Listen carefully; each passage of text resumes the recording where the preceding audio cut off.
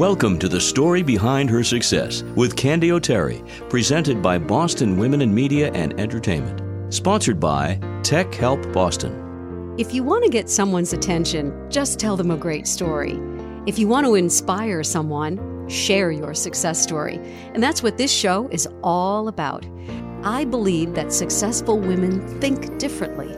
And by the end of this podcast, I hope you'll agree. In the spotlight, a woman who heard the words, "You have breast cancer," back in 1991, and then she decided to dig deep into the disease, only to find out that 93% of all breast cancer funding goes to treatment and cure, not prevention. With no history of breast cancer in her family, she began a 27-year quest with a focus on finding the cause, including our environment and the toxins we are exposed to each and every day. Who is this trailblazer? She's my friend, and her name is Ellie Anbinder. This is her story. Ellie, welcome to the show. Thank you, Candy. I'm so excited to be Take here. me back to that day in 1991 when you were diagnosed with breast cancer. I had just had a mammogram, and then they said, you have some clusters that weren't there the year before, so let's just check them. And I went and I had a biopsy.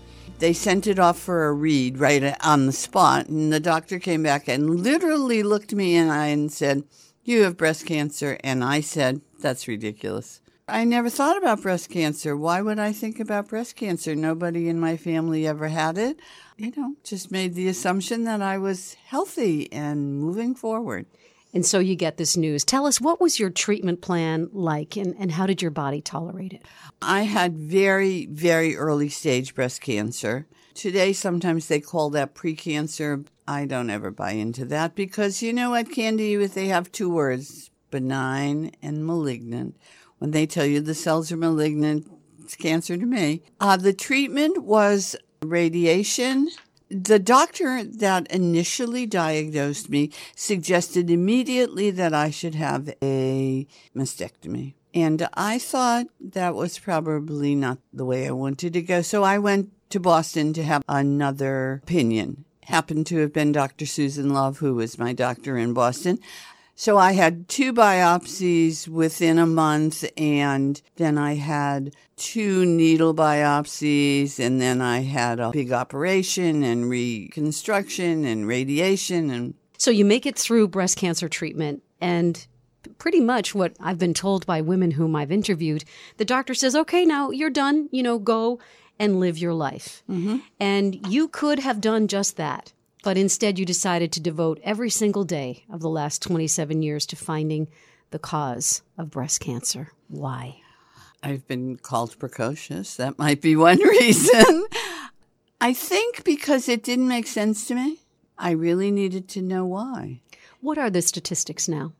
First of all, that 90% of us have no BRCA gene, no inherited family gene. That means we don't have any predisposition to this disease. So that means that only 10% carry the gene, which raises your possibilities of getting breast cancer. The statistics are that about 40,000 women a year, and some men now, are dying from breast cancer. And that's still 1 in 8. 1 in 8, but we have to put that 1 in 8 against that statistic in 1945 was 1 in 24. So my compelling question is, if it's 1 in 24 45 years ago, and today it's 1 in 8, what happens 45 years from now? You quickly began looking at the environment, and you were a founding member of the Massachusetts Breast Cancer Coalition. Take me back to those early days of your work. Well, in the early days, we didn't have all the information we have now. That was just at the beginning of the breast cancer movement. Initially, I worked with the Mass Breast Cancer Coalition to advocate to the state to please declare breast cancer an epidemic, which the state of Massachusetts did. We're very fortunate to live in a very progressive state. And I spent about 10 years working, advocating, and there was one thing that sort of happened that I couldn't quite come to grips with, and that was that a lot of my friends were dying. We were curing them, or we were treating them, and they were dying. It was very, very overwhelmingly depressing. Did you ever feel dwarfed by the giant breast cancer charities who are out there raising money for treatment and for cure? Always. To this minute. Tell me about Silent Spring, investigating the link between breast cancer and the environment, because you were really devoted to launching Silent Spring through the Massachusetts Breast Cancer Coalition. By the time Silent Spring was launched, I had started to pull back a little. We have been a funder to Silent Spring. They do amazing work, but they do very long-range epidemiological studies. Epidemiological studies can go on for 30 years, and 30 years from now, there's a good chance I might not be here to see the results, and I want to see the results sooner. They do wonderful work. I have great respect for the work they do. When you and I first met, you had just co-founded a nonprofit called Art Because with a gallery owner named Joyce Krieger. Tell me about the mission of that organization at that time. It's exactly the same as what we are right now. The only thing we did was change our name. The mission was always to fund research looking at the environmental causes of breast cancer and to educate the public on prevention. So fast forward to 2017, you changed your name to Find the Cause. Tell us why. Art Because Breast Cancer Foundation, which was the name given to me by a very dear friend of mine who fought breast cancer for 20 years, was too hard to explain. People just didn't get it.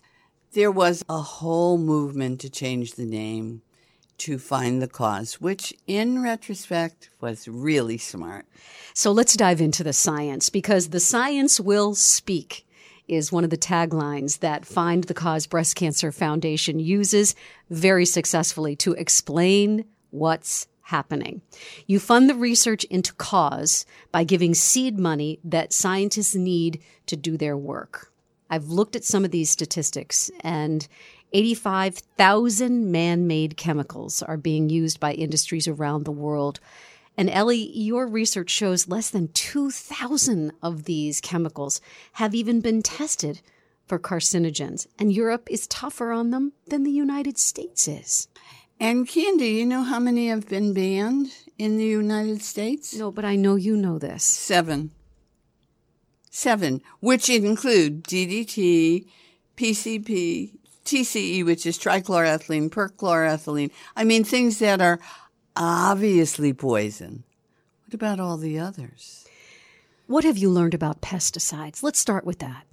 I want to be very careful here because I always refer to the scientists for anything scientifically appropriate. I often say that I'm not the scientist. I'm just the person who keeps banging the drum and saying, let's get this solved. Pesticides, DDT, well, it's been banned. So obviously there's a problem there. There are a lot of other problems too, plastic bags and cosmetics. In Europe, as you mentioned, cosmetics have to play to a much different standard than in America. There have been very creative, very appropriate ban on some ingredients in cosmetics in Europe. Backing up just a little bit, I think years and years and years went by where farmers were using pesticides and we were ingesting those pesticides. And you know what they say? Your body never forgets.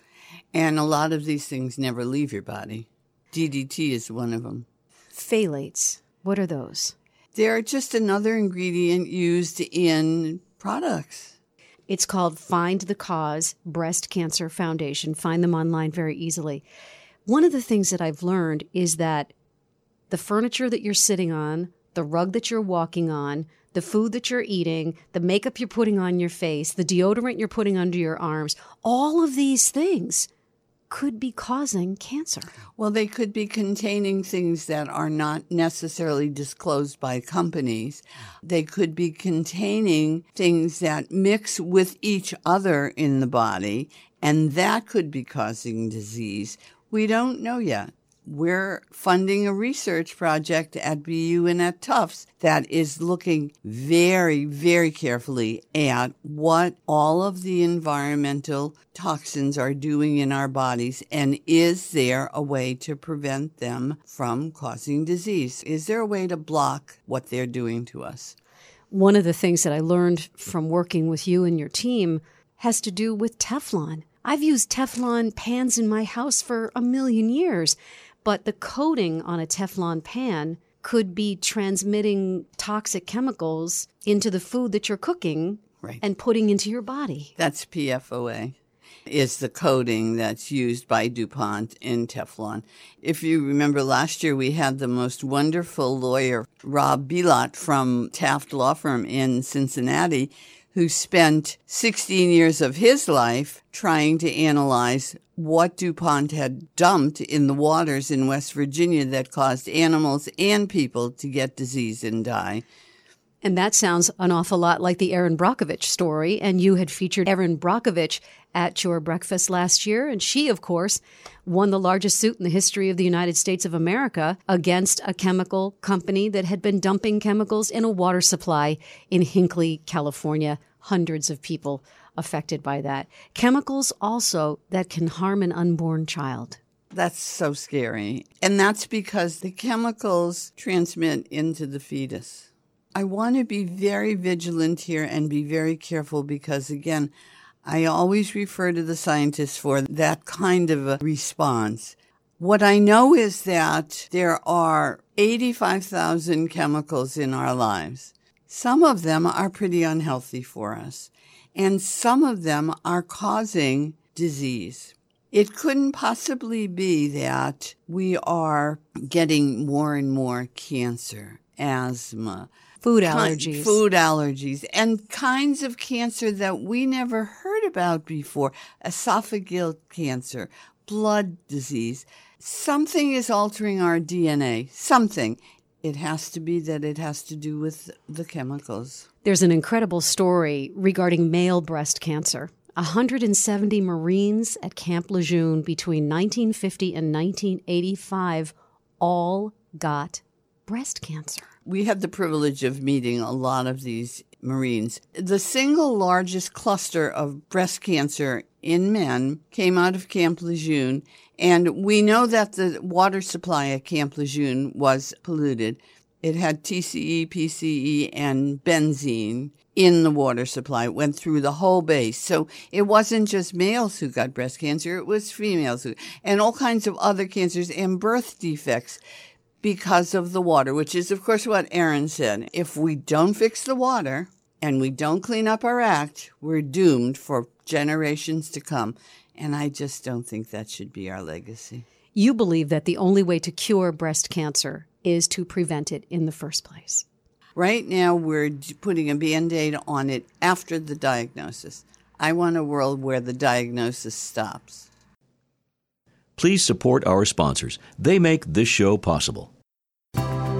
More than 30,000 families and businesses have trusted TechHelpBoston.com since the year 2000. Dave Almazian, president of Tech Help Boston, with the reasons why. We like to establish a relationship with our customers, and the best way to do that is see them in their natural setting, so to speak, and that's in their home. We come to you, we work with you on your equipment in a setting that's comfortable for you, and also we can test better that way, because if you have a printing problem or whatever, and we bring it to a shop, it may work great in the shop, but it might not work in your home. So this way we know for sure everything is working the way that it should. TechHelpBoston.com. Their experts will come to your home or office to fix your computer same day, next day, and weekends too. Visit TechHelpBoston.com. That's TechHelpBoston.com.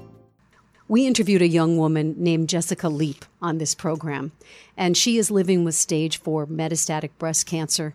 She's got children at home. She was diagnosed at 37 years old. Jess told us that she ripped her house apart. She removed every toxin she could. She eats only organic.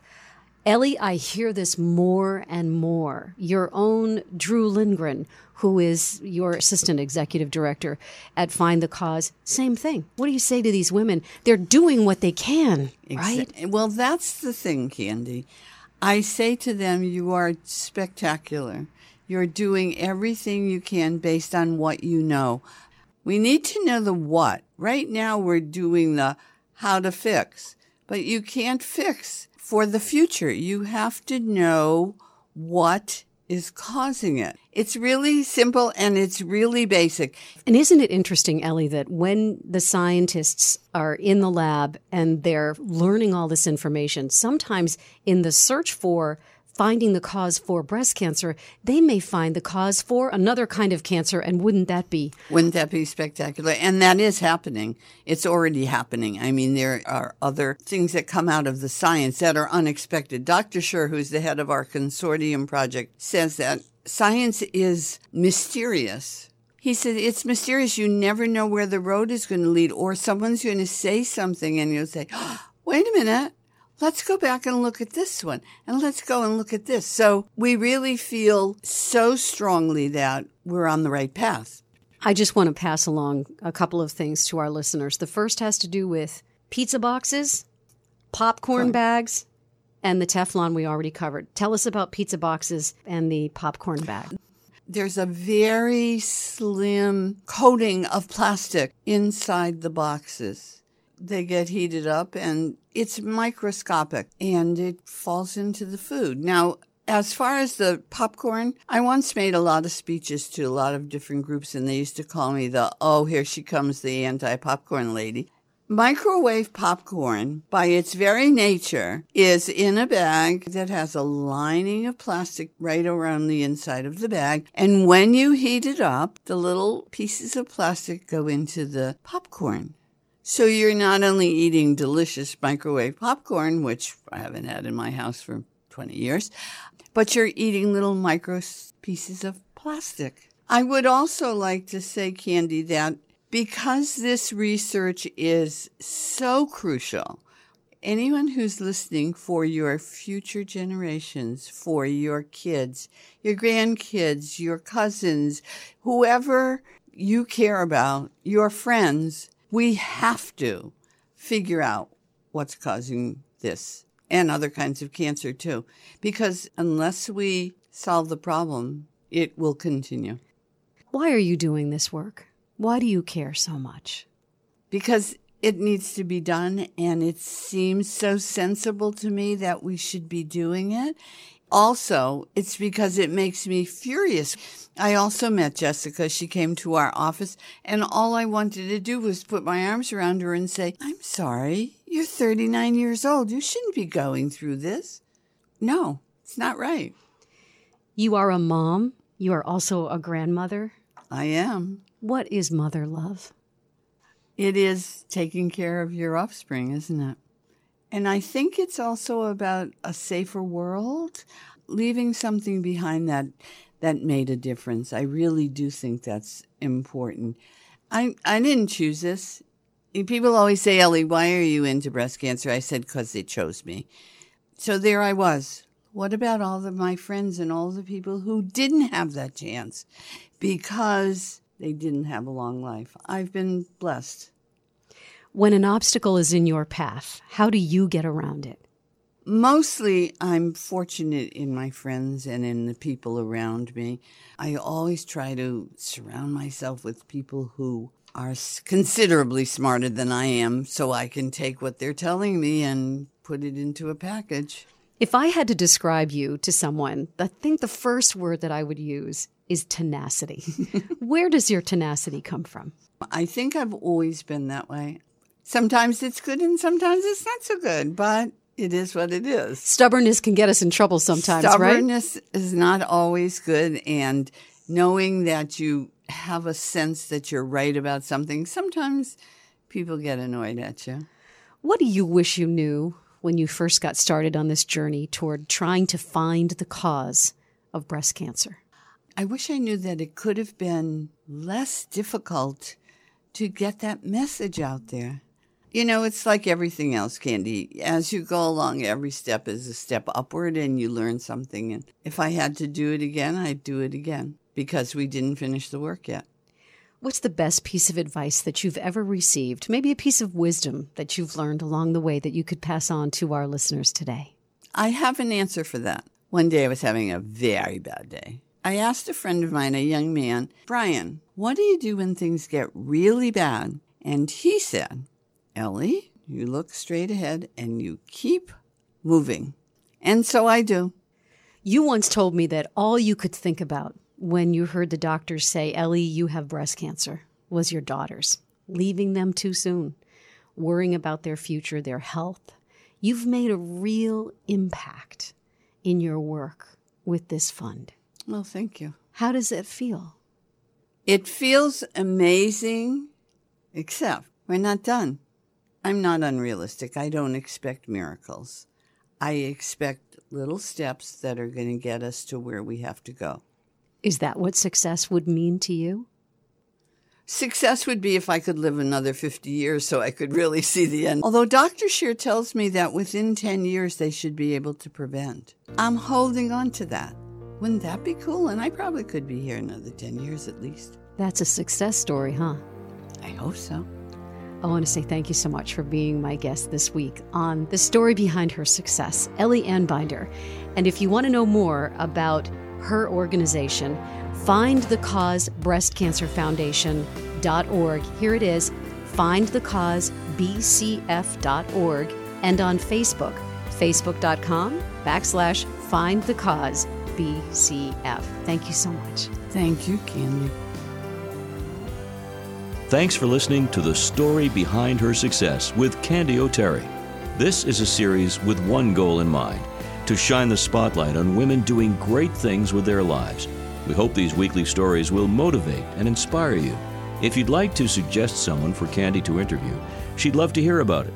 Connect with her anytime on Facebook, Twitter, and her website, candyoterry.com. That's CANDYOTERRY.com. You'll find all of these links in the show notes. What's your story?